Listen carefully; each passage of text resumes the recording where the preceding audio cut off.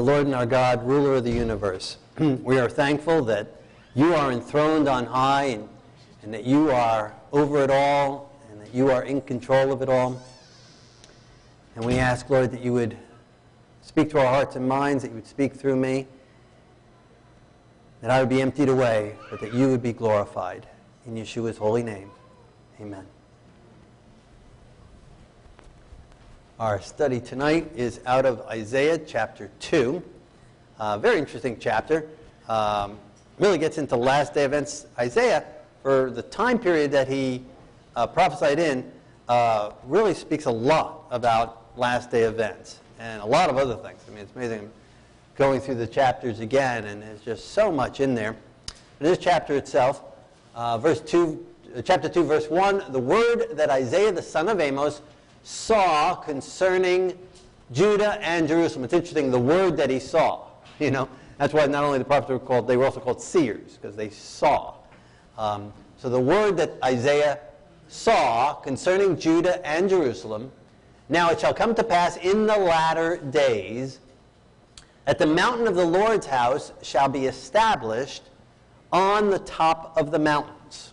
So God's house is going to be established above all the mountains, and he shall be exalted above the hills, and all nations shall flow to it. And so here again we get this eternal picture of just everybody flowing towards God.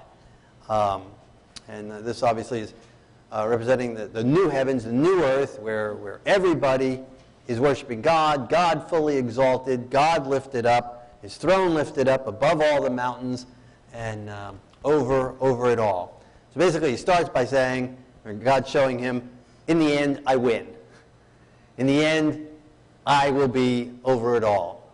And so whatever you're going through now, and Isaiah certainly went through a lot, and the nation of Israel, north of where he was prophesying over Jerusalem and Judah, but during his life the Assyrians come in and wipe out northern Israel and harass Judah a lot and take many of their cities. And so he went through horrendous time, but God is reassuring him, don't worry, I am in control now, and one day I will, not Assyria and not Syria and not anyone else, but God of the universe will sit enthroned above the mountains of the earth. Which is very interesting, and we see that whole analogy in the rest of the Bible as well, especially in books like Revelation. Verse 3, many people shall come and say, come and let us go up to the mountain of the Lord, to the house of the God of Jacob. He will teach us his ways, and we shall walk in his paths. For out of Zion shall go forth the law, and the word of the law from Jerusalem, and he shall judge between the nations and rebuke many people. Well, that's a song that we sing here, right? It's a wonderful song, and wonderful words, wonderful text, encouraging us to come because God is going to be enthroned, because everyone will worship him, because he is the ruler of the universe. He invites us now to come and let us go to him. Let us go to the mountain of the Lord. Let us go and follow him. Let us go and worship him to the house, and he teaches us, and there he will teach us, just as he taught Adam and Eve. Face to face, we will see him face to face. We'll walk in his path. The law, he will teach us his law. His law is eternal. He'll teach us his law now, and he will teach us his law, his ways, his paths, his directions, what is right and wrong throughout eternity. The word of the Lord will come from him. It's amazing. This God says he will dwell and he will be exalted on the mountains here. Other analogies of this is the New Jerusalem coming down from God out of heaven and landing, and the Mount of Olives parting, and New Jerusalem landing there. God's throne moves from where it is now out there in the universe, and he moves it to this fallen planet. Pretty amazing concept. Because he has taken what is worst and has shown what he can do. Right? And we see that a lot. Powerful stories, things that make powerful movies, or powerful books, or powerful testimonies are especially someone who came from the horrible dregs of this earth and then made it, whether religiously and came to the Lord and his life has changed, or even for a secular movie, that made a success out of it. Someone who came from no education and whatever, orphan, and then educates himself and makes it successful. So from the worst to the best. That doesn't mean that everyone else's story who is just happy all their life isn't powerful as well, especially as we come to the Lord and are saved. That's very powerful. No matter how far we had fallen, we're all sinners, so none of us really fall that much further as far as God's viewpoint than anyone else. It's not even noticeable from heaven's viewpoint. But we like those testimonies, and that's what he's saying here. He's taking the planet that was the worst in the universe, the fallen planet, the rebellious planet, and look at what he's done to it. He'll make a new heavens and a new earth, and he saved people out of it. That people turned from Satan and turned to him, that came to him, that sought him out, that went from carnal hearts that hated his law, that hate God, or were naturally born with enmity towards God, with hatred towards God. And he so transforms us from being his enemies to hating him and hating his law, to running after it and running after him and wanting to learn from him and wanting to receive it. And so he moves his capital to here. Not here now, but in the new, he creates the new heavens and the new earth. He will judge, he is the judge, and he will rebuke. Again, this last day events, it comes, rebukes, judges. When the New Jerusalem comes down, not at his next coming, at a third coming, that's a whole big story in itself, but his third coming, when the New Jerusalem comes down, he comes down with it. He will, it says the Bible, Revelation says the nations will come up, Gog and Magog and all around the world will come upon the city to take it. Fire will come down from God out of heaven and destroy them. He will rebuke many people. He will judge between the nations. He'll separate the sheep from the goats, the wheats from the tares. Verse 4, they shall beat their swords into plowshares and their spears into pruning hooks. Nation shall not lift up sword against nation, neither shall they learn war any more. Does that sound familiar? We just sang that, right? That's the song we just sang. And the other verse, verse 3, we're going to sing after the sermon. But this one we just sang. Louis Segoy, right? Nation shall not war against another nation anymore. And so God will bring about everlasting peace. He will rebuke the rebellion and the wicked and the carnal in heart that have refused his love and refused his ways and refused his law, refused his word. And the only ones left will be the righteous that have turned from sin, allowed God to transform their lives, who've surrendered their lives to God, who've accepted the Messiah's sacrifice in their behalf, who has taken away our sins, taken away our carnal heart, taken away our evil thoughts, taken away our past debt of sin, and has changed us and transformed us, moment by moment, day by day, decision by decision, into his likeness, so that we love his appearing, so that we're drawn after him, so that hatred is gone, violence is gone, selfishness is gone, and we will beat the swords into plowshares. Mentions that in another text in the Bible. I think it's in Micah as well. And their spears into pruning hooks. Nations will not lift up sword against nation. No more war anymore. That'll be wonderful, huh? We haven't been affected here in this country lately, that really for a long time here on this soil, by war. There's many war-torn countries in this world right now. Just unbelievable. Can't imagine what it'd be like. Maybe some of us here have lived through something like that. But to be in a place where just for years on end, homes being bombed or houses blown away, over in a refugee camp in a tent for years in mud, or you're stuck in the city and you're not able to get out, and just bombs overhead and family and loved ones dying and getting shot and killed and maimed. And it's horrible, this world. Horrible. It's absolutely amazing. These nations want to continue that. and do that and perpetuate it and bring it about and are aggressive and start wars. It's absolutely crazy. But they do, and have done that basically since the fall, since Cain killed Abel.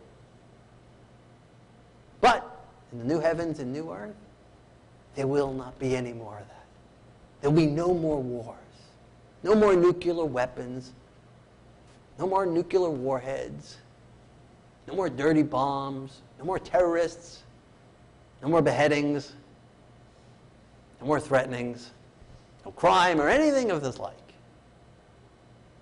What a wonderful place it'll be. Well worth it to make it there.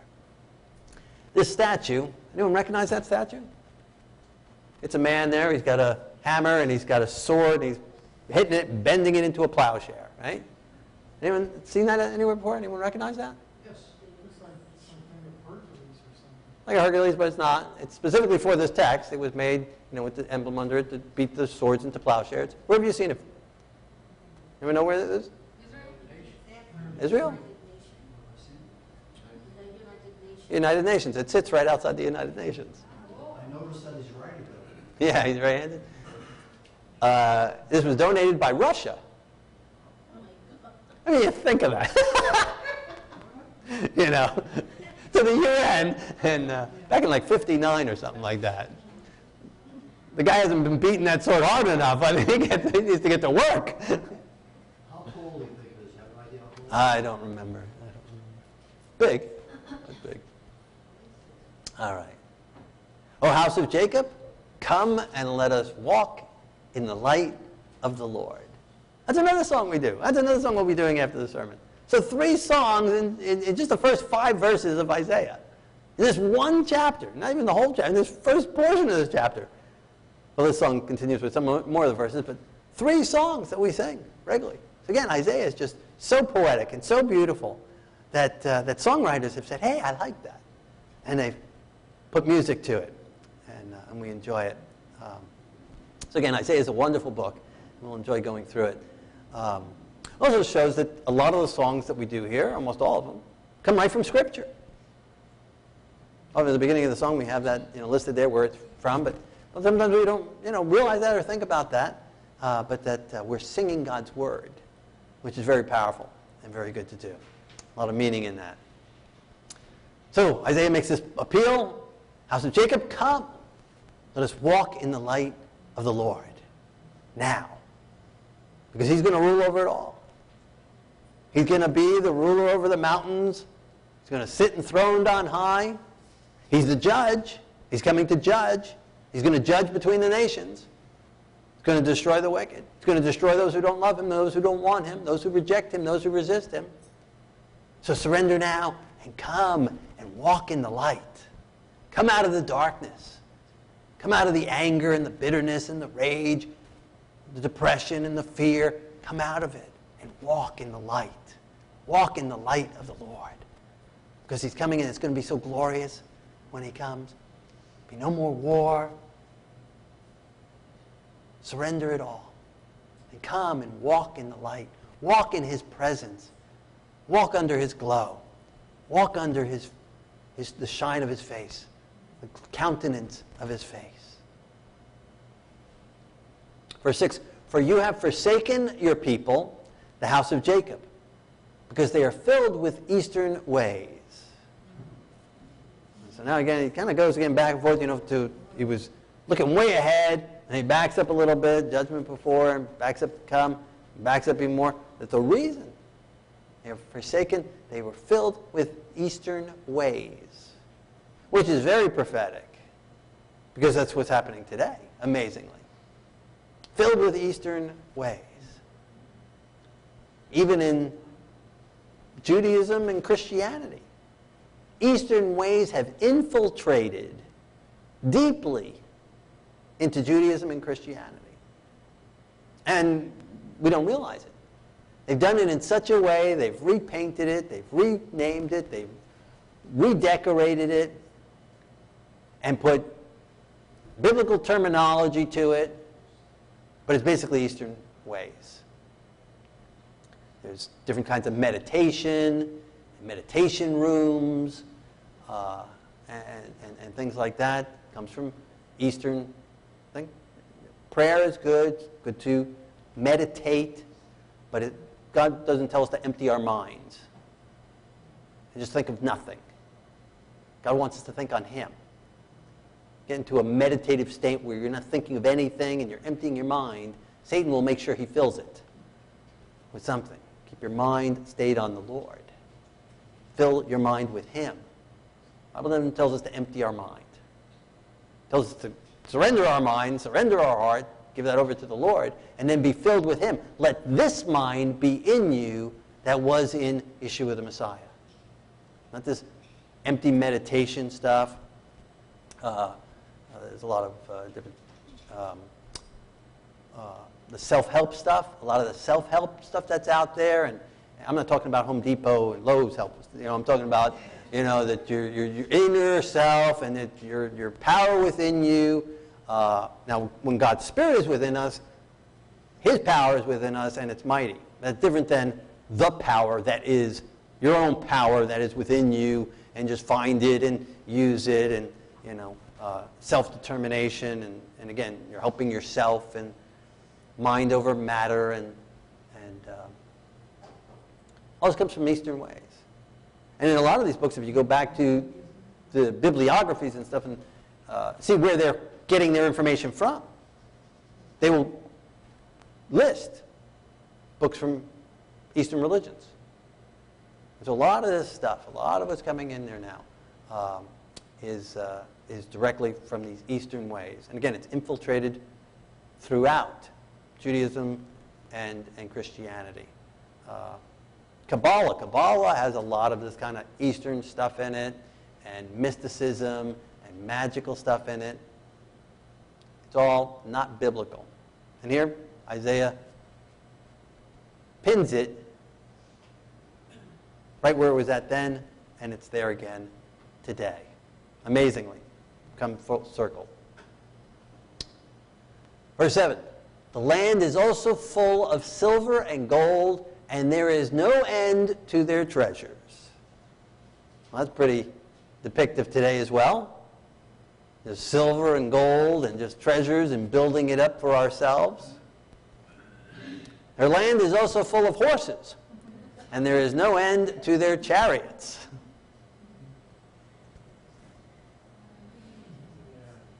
There are houses that have more cars than people.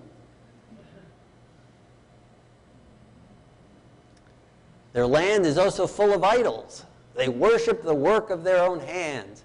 People bow down, and each man humbles himself. Therefore, do not forgive him. So this list of things, following Eastern ways, not biblical ways, false religions, mixing it with the true, hoarding up for themselves silver and gold, to lift themselves up, draw attention to themselves, amassing wealth for themselves, and then worshiping idols. We have all kinds of idols in this world and country. We pay these people who chase balls around fields billions of dollars and millions of dollars and make them idols. So a guy, he's tattooing his head like a football helmet. That's crazy. What if he doesn't like that team anymore? What if that team moves out of town? I mean, that's happened, right? That team changes names, goes out of business, whatever, changes their logo. He's got this emblazoned on his head. We worship these things. It's a form of worship. Throw money at them, and massive money, and time, our energy and our focus. How can we know if it's an idol to us? Right? We give money to lots of things and do lots of things and read things and watch things. How can we know if it's an idol? Do we start emulating it? By beholding, we become changed. Are we beholding God and becoming more like God? Or are we becoming more like these people out there, the rich and the famous, the stars in the sky, the worldly fame? Do we start copying them, our mannerism, our words, our thinking, our lifestyles? Do we want to have, people pay, a guy hit a baseball or whatever, they spend millions on a baseball home run hit or a jacket that some guy wore or some rock star or musician, and this is the handkerchief he sweat on or whatever, and they'll spend lots of money on this stupid stuff because they want to have something that is that person's. Is it changing us? Are they changing us? Again, I would think tattooing them on your head is changing the way you think, right? It's changing what you do and emulating that type of stuff. Are we spending more time on them, on that type of stuff, than on God? Are we spending more money on that, on Super Bowl tickets, than we are on God? Where is our focus? Where is our treasure? Our most important treasures are our time and the resources God has given to us. Have they become our idols? Or our cars, or things, or houses? What has become our idols? The works of our hands. Maybe our hobbies. We can easily make them our own idols too. The day of the Lord will come upon everything proud and lofty, upon everything that's lifted up, and it shall be brought low. The loftiness of man shall be bowed down. The haughtiness of man shall be brought low. The Lord alone will be exalted in that day. But the idols he shall utterly abolish. Hallelujah. Amen, right? Hallelujah. So it's another sign whether or not this thing or whatever it is an idol. Are we exalting it? Do we exalt it? Again, do we exalt it with our time and our money, but do we exalt it in our mind? Is it important? More important? Is it so important? Would we just lose it if we lost that imitation race car or whatever? How exalted is it in our life? How important is it? Have we lifted it up and given it importance? Or is it just a game or whatever, it could be good to watch or whatever. You could do with it or without it. Is it exalted? Because God will lower everything that's exalted, all the pride of man. And we're so proud. We have buildings named after people and all these kind of things. We boast ourselves and we lift ourselves up. We'll bring it all down. Everything will be brought low. Everything will be humbled. Because there's only room for one ruler on the throne. Right? The king of the hill. Right? So God says, he is the king of the hill. And everyone else is trying to get up to the top of the hill, to climb the ladder of success. It's going to get pushed off. Because he's the king. He alone will be exalted in that day. And he will come. And when he comes, there's judgment. And if we've resisted him, if we think we know better than him, we don't need his word, we don't need his law, we can do it this way, we can do it our own way, we'll be brought low. So we have a choice. We can humble ourselves in the sight of the Lord now and let him lift us up. Or we can walk around lifted up and let him bring us down. Everyone who falls on the rock will be saved. But everyone upon whom the rock falls will be crushed. Better to fall upon him ourselves. Choose to humble yourself. Choose to surrender our lives to the Lord. Choose to accept him as the exalted God. Choose to allow him to be Lord over everything in your life. Choose to acknowledge we're nothing without you. We need you for everything. For every breath, we need you. every thought, every work of our hands is only because of you. We need you. Let him be exalted now. And then we'll be happy when he comes and he's exalted. And we'll run to him and run to his light and say, come, let us go up to the house of the Lord. But if we're constantly putting ourselves above him, spending on our things before returning back to him what is his, taking care of our needs for his needs, not spending time first with him every day, not putting him first in all matters, not consulting with him before we make a decision, before we do anything. If we put ourselves first and our own thinking first and our own decisions first, he will humble us. Every proud and lofty, the loftiness of man, the haughtiness of man shall be brought low, shall be brought low.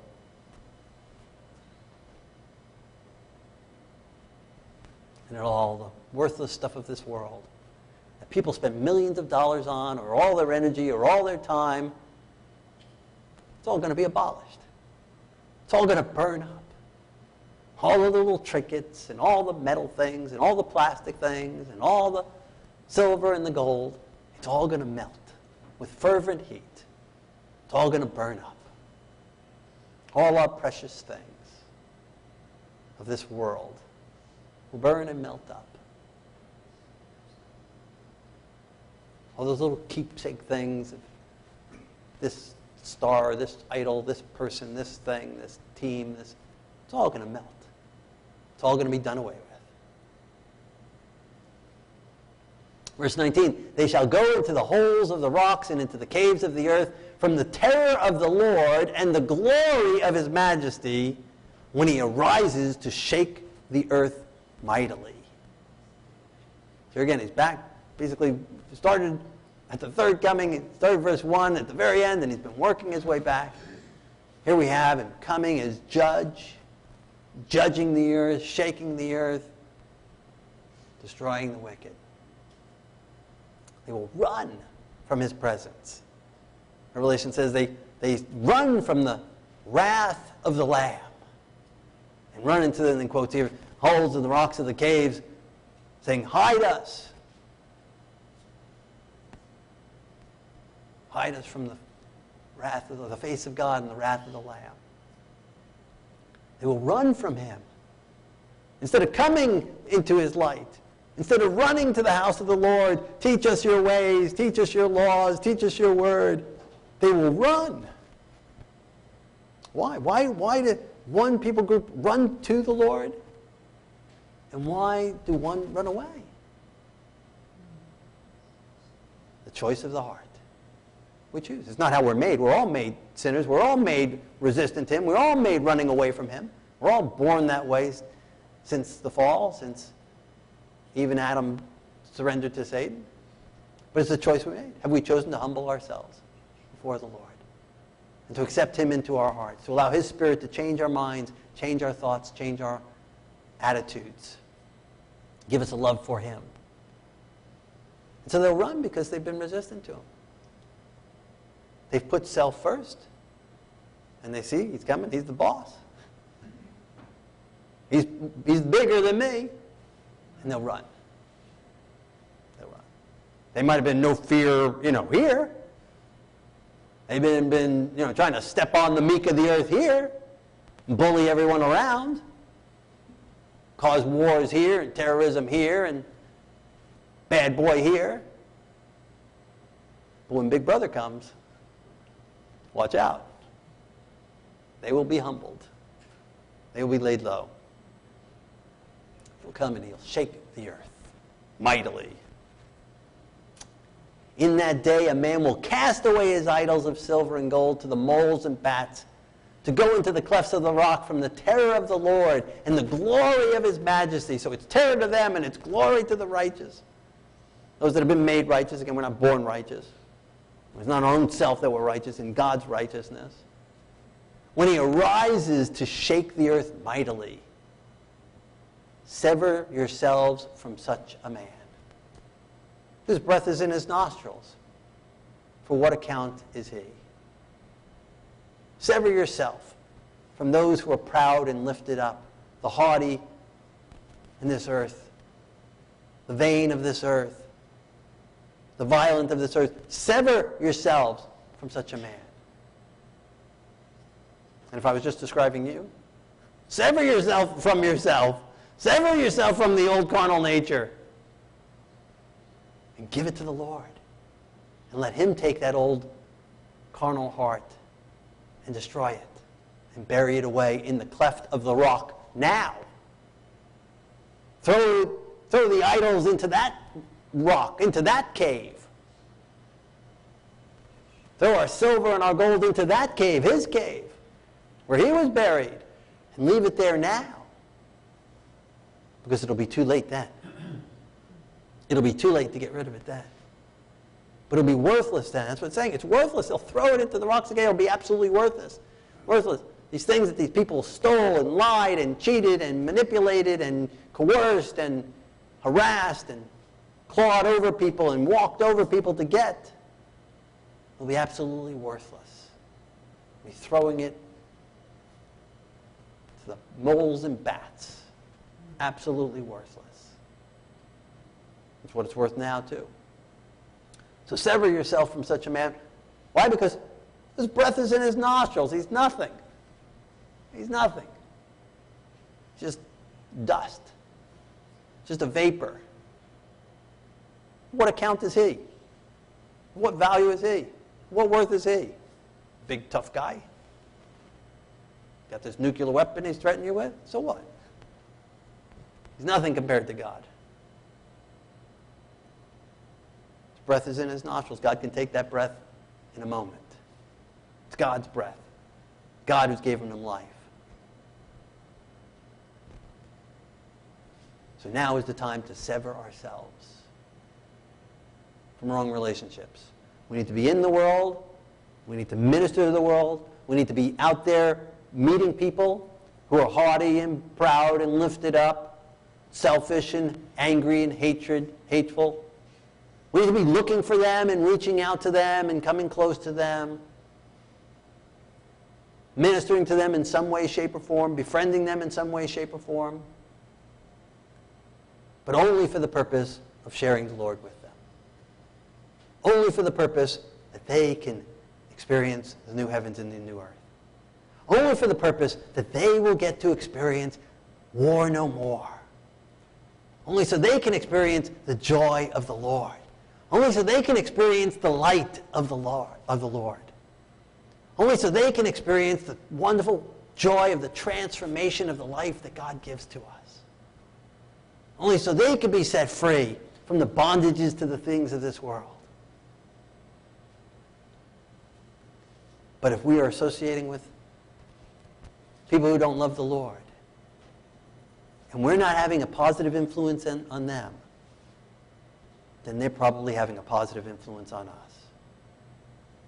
And thus we need to sever ourselves from such a person. For the Bible warns us, don't be unequally yoked with unbelievers. It certainly applies to marriage, but it applies to other things as well. So we need that balance of, again, ministering to the world, but not letting them have. We shouldn't, again, just only have friends who are just like us and know the Lord. That'd be pretty horrible. That's not what God called us to do. God called us to go and be salt to the earth. You don't just pile the salt in one place.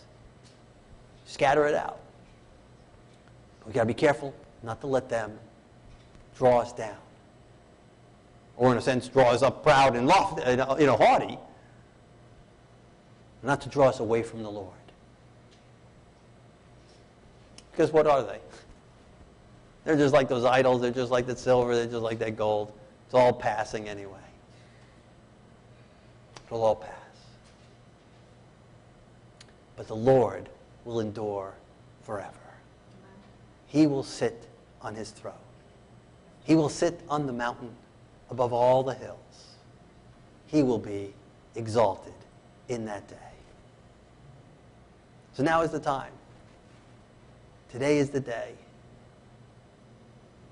when we hear his voice, to surrender our hearts to him, to humble ourselves before him, to allow him to be God and Lord of our lives, to exalt him in our life, in our lifestyle, in our words, in our deeds, in our actions, with our time, with our energy, with our talents, with our finances. Exalt the Lord. Now is the time to practice putting him first. Because in heaven, that's what we'll all want to do. If we didn't enjoy doing it here, we won't enjoy doing it now. Then. And if we don't enjoy doing it here, we can just surrender that. He'll take that away, and he'll give us joy in surrendering to him, and joy in being with him. And so now is the time. Now is the warning. Now is the opportunity. Now is the chance to begin to experience heaven now. We can turn the swords into plowshares now. We can surrender all the anger and bitterness that we might have towards anyone. We can surrender any feelings of revenge and hatred, hurt, sadness. We can surrender it to the Lord now and trust in him and wait upon him. Come, let us go to the house of Jacob. Come, let us go up to the house of the Lord. Come, let us come before his throne. Come, let us walk in the light of the Lord. I invite us as we pray together to do those very things. If there's any idols in your heart and in your mind, any Eastern ways, false theology in your heart or mind, anything you've been coveting, whether you've been storing up silver and gold or chariots and horses or having idols, or exalted in your own mind or proud. So we pray together, surrender any of those things or anything else God has revealed to you. Maybe you don't like going to him. Maybe you don't like drawing to him. Maybe you don't want to put him first every day and in everything. It just shows you're human. You got a carnal heart. God wants to take the humanness and bury it in him. And he wants to give us his divine nature, his mind, his thought. That's what he'll do for us. It's whatever you're needing. You exalt him, lift him up. Maybe you're just crying out for that day and say, Lord, hasten that day. Lord, use me in reaching those who don't know you. Lord, use me in ministering to those who need you. Maybe you're in some kind of relationship. Maybe it's a friendship relationship. Maybe it's a close relationship. But someone is proud, haughty, resistant to the Lord, carnal in mind and heart, and they're having a negative effect on you. And you need to either change that situation around and be bold for the Lord and strong in the Lord, and powerful in the Lord and mighty in the Lord. Or maybe like the text said, maybe you need to sever that relationship. May the Lord give you wisdom and insight to know what you need to do in your life. So any area of these texts that we read that apply to you, and maybe God again is just speaking to you.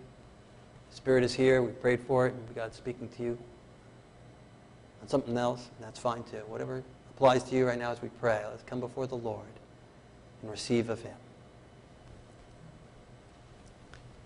Our Lord and our God, King of the universe, we're thankful that you are the King of the universe now, and you will be the King of the universe forever. And you will be king over this world as well. We want you to be king over our lives, over our minds, over our decisions, over our thoughts, over our wants, over our desires, over our taste buds, over everything we do, everything we say, everything we think.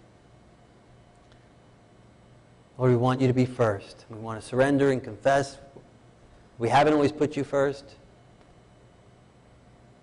We want you to be first. We want to confess and surrender our pride and our haughtiness and times that we've thought we've known better than you and the times we've resisted your word or your law or your truth because we want to do our own thing. Cleanse us, forgive us. Thank you for the sacrifice of Messiah. Take us and throw us into that cave with him. Bury us away. Resurrect us into newness of life. Live in us and out of us. Be exalted in our lives. Be lifted up in our lives. And draw us into your light. In Yeshua's holy name. Amen.